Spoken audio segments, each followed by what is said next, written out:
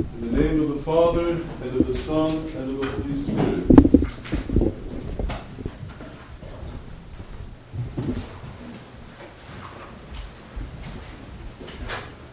On the Sunday before the feast of the Incarnation of our Savior, the Church leads us back through that long line of the human ancestry of our God. The gospel of the begats, which attaches to the mutual love of men and women, which manifests as the importance of the family, the begatting also of faith. These are men of faith. They are not infallible, and they were not free from sin. And in the instance of some of these men and women, the sins are rather chilling and disturbing, the worst things that we can imagine. And this underlines the human predicament into which God Himself enters. And as we know, the culmination in the mind of the Gospeler is the Virgin Mary, the summit of all that piety of the Old Testament, in whose personality converges all the great things of those men and women who, in spite of their sinfulness, of their human limitations and weaknesses, preserved faith. And preserved it, as the epistle points out so graphically, sometimes in the face of terrible odds. The faith of martyrdom, and martyrdom of the most painful, of the most ugly sort. So it is that as we come to the end of this long and arduous period of fasting and praying, which precedes this great winter Pascha, this great winter feast of Nativity and Theophany, which are seen by the Church as a single feast, not only by the Church but in the West, as the old carol, the 12 Days of Christmas, shows us, hearkening back to the very origins of the Western liturgical life, which simply reflects the life of the Church in the East. So our own roots as Western people are not different from the roots of those who either lived in the Eastern Mediterranean or were converted to that presentation of the faith. And this faith is accounted as righteousness to those whose behavior on given occasions was most unrighteous, most spectacularly unrighteous. So this is not for us merely a record, a kind of documenting of human faith. It is for us a gospel of hope as well. You and I have had our bad days. You and I have had our bad hours. You and I are guilty also of sins, of failures, of shortcomings. But we know that Christ has not called the well to salvation, but the sick. Not the righteous, but sinners. And so it is very important for Matthew to include in his record of the human ancestry of our Savior everybody, all kinds of people, all men and women. And Matthew, who is a very learned Jew, writing for Jews, knows perfectly well that he has tailored the documentation. And that is in itself a great signal to us. 14 and 14 generations are given to us. In other words, what Matthew considers significant and what Matthew considers important is that there is a pattern to Christian truth. There is a patterning to faith. And he demonstrates this by tailoring the story to make for us a pattern, because the assertion of the pattern is one of the important things that this particular gospel wants to teach us. And we ourselves are constantly encouraged by the church to fall into patterns with our own daily lives. Here is not merely a great theological truth, something perhaps a little abstract, but a great truth of human psychology and human experience. We get up in the morning, we make the sign of the cross, we say our morning prayers, we have our breakfast, we go to work, we go to school, we come home, we have our dinner, we see the family, we have our interaction, we make the sign of the cross, we venerate our icons, we say the prayers, and so on and so forth. Certain days are fasting days, other days pattern themselves as festal days. Throughout the period of the year, there is an alternation between feasts and fasts, and so there is a great pattern which comes to me and which I appropriate personally. And it's not always so easy to keep the pattern. I am a priest since 1969, and I would like $1 for everyone who tells me, Father, I don't keep the fast very strictly. There was that day that, and so forth. So we break our patterns. And it's good that we confess when we break our patterns. Father, I'm having trouble praying because I'm very tired, work is very hard, and so I've been falling asleep before I finish my prayers, or I'm saying my prayers while I am asleep, or I just fall into bed and I ask God to forgive me for not saying my prayers at all. So we break the pattern. It's a small thing. It's a small thing if we realize that it is a big thing.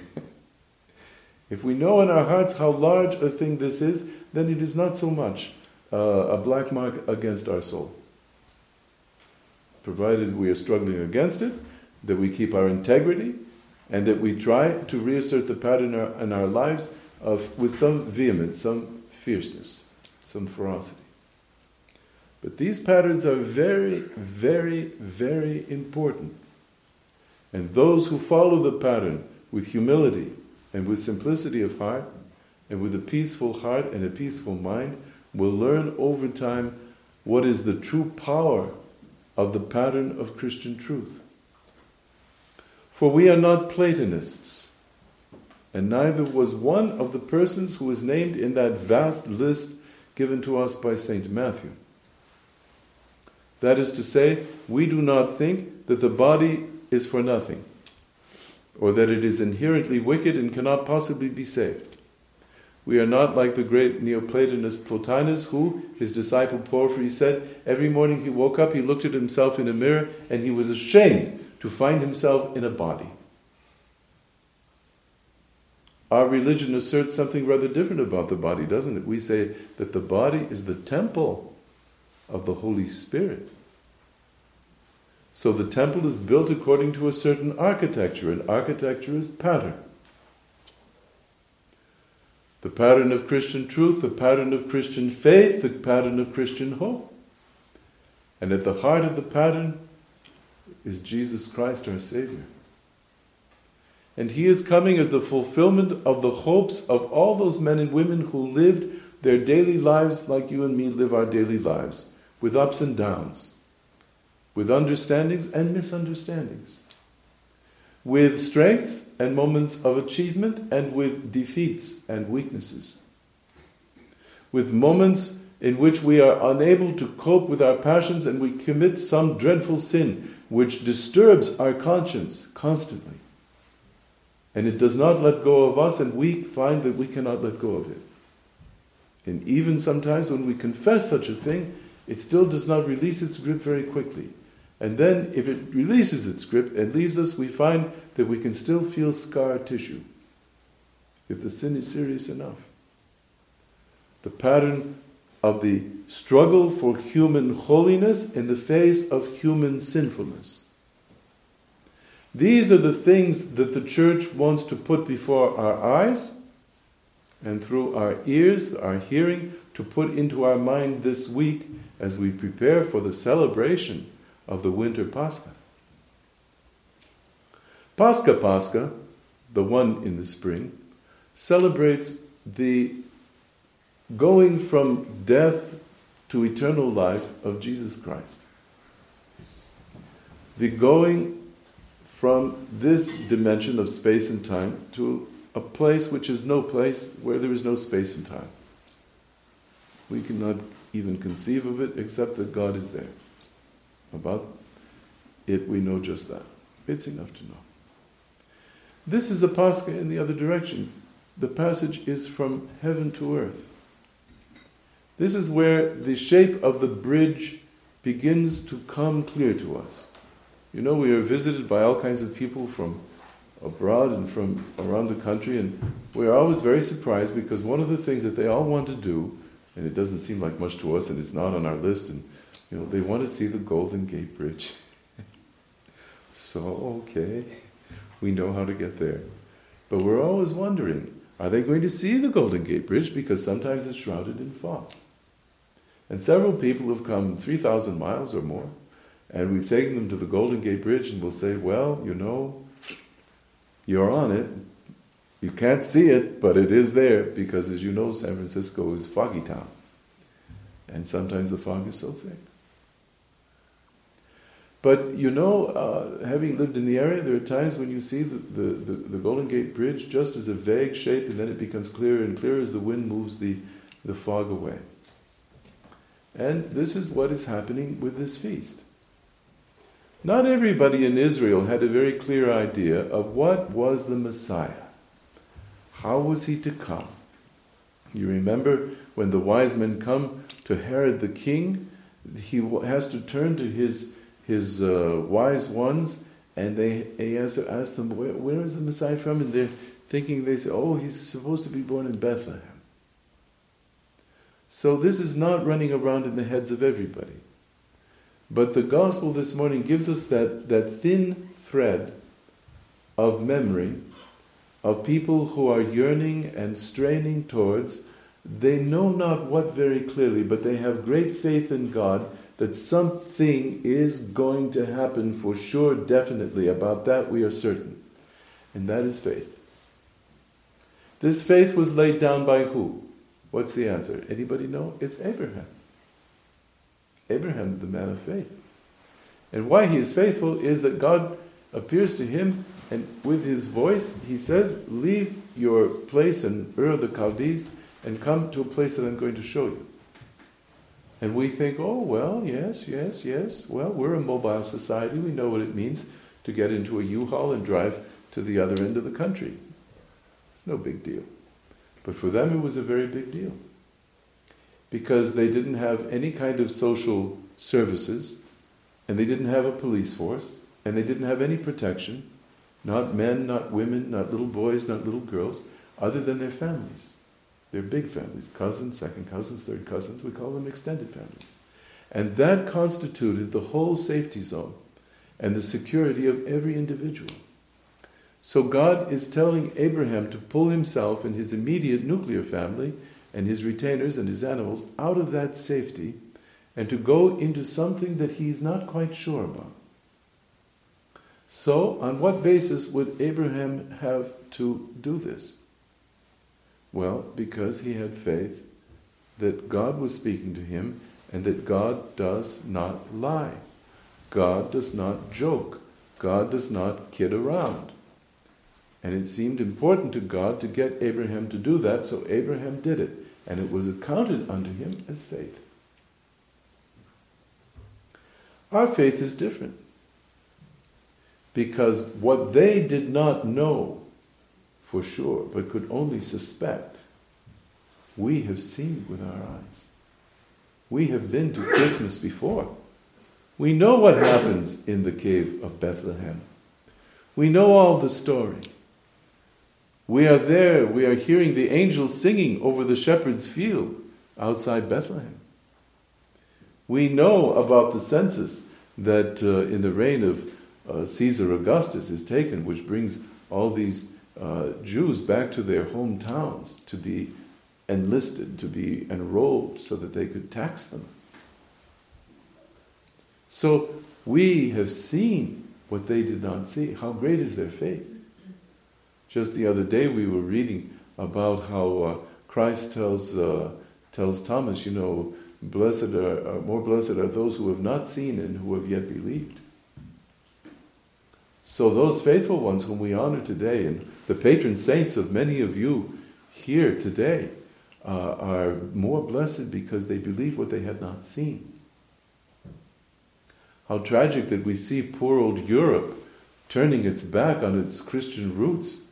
Having seen it now pretends it doesn't see. And how many in our society are like that? How foolish. How sad.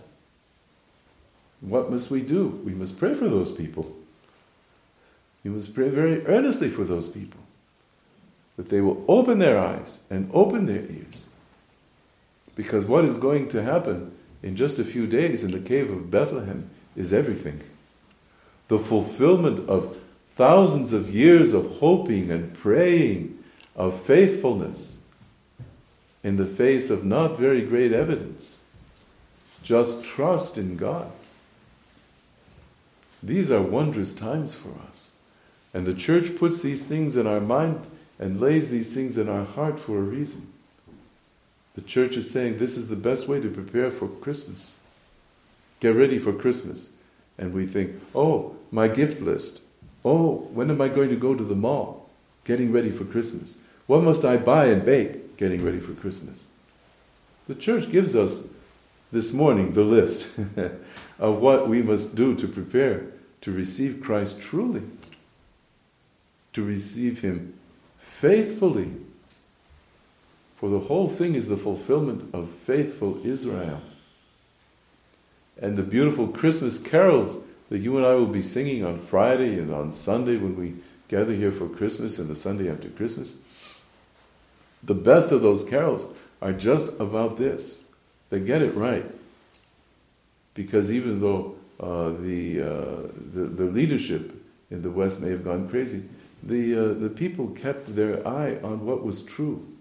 And their hearts wanted that, and their Christmas carols are enshrining these great truths. They come, after all, from the great age of faith. I was reading the other day on the internet that it's being suggested that the text of the Messiah be changed. Because it's become such a ritual thing to do, to listen to the Messiah at Christmas time, that people still want to do it, and after all, the music isn't so bad. But, then we have to go and we have to hear all these things about, Christ. And there are some people in the audience who have paid good money for their tickets and they don't believe that. And we're making them uncomfortable. So maybe we should set other texts to God knows what. Well, that's silly. And the gospel this morning is saying, don't be silly. This is not... These are not Aesop's fables that we're dealing with. That's why in the epistle it reminded us that many women were sawn asunder, that they were burned at the stake, that they were killed for this faith. And they were. This is serious business. And you remember, I'm always quoting Father Alexander Schmemann, who used to say, it's important to be serious about serious things. It's all right to joke around and relax and, like St. Anthony said, unstring the bow to relax from time to time. We need that. But when something serious is on the table, to take it seriously. That's the important thing. What a beautiful gospel and what a beautiful epistle we had this morning. What wonderful things they lay in our hearts. And may we have the grace to spend time with that gospel and with that epistle for the rest of this week as we prepare the final days, the final hours of this year's fast for the feast of Christmas and Theophany. Amen.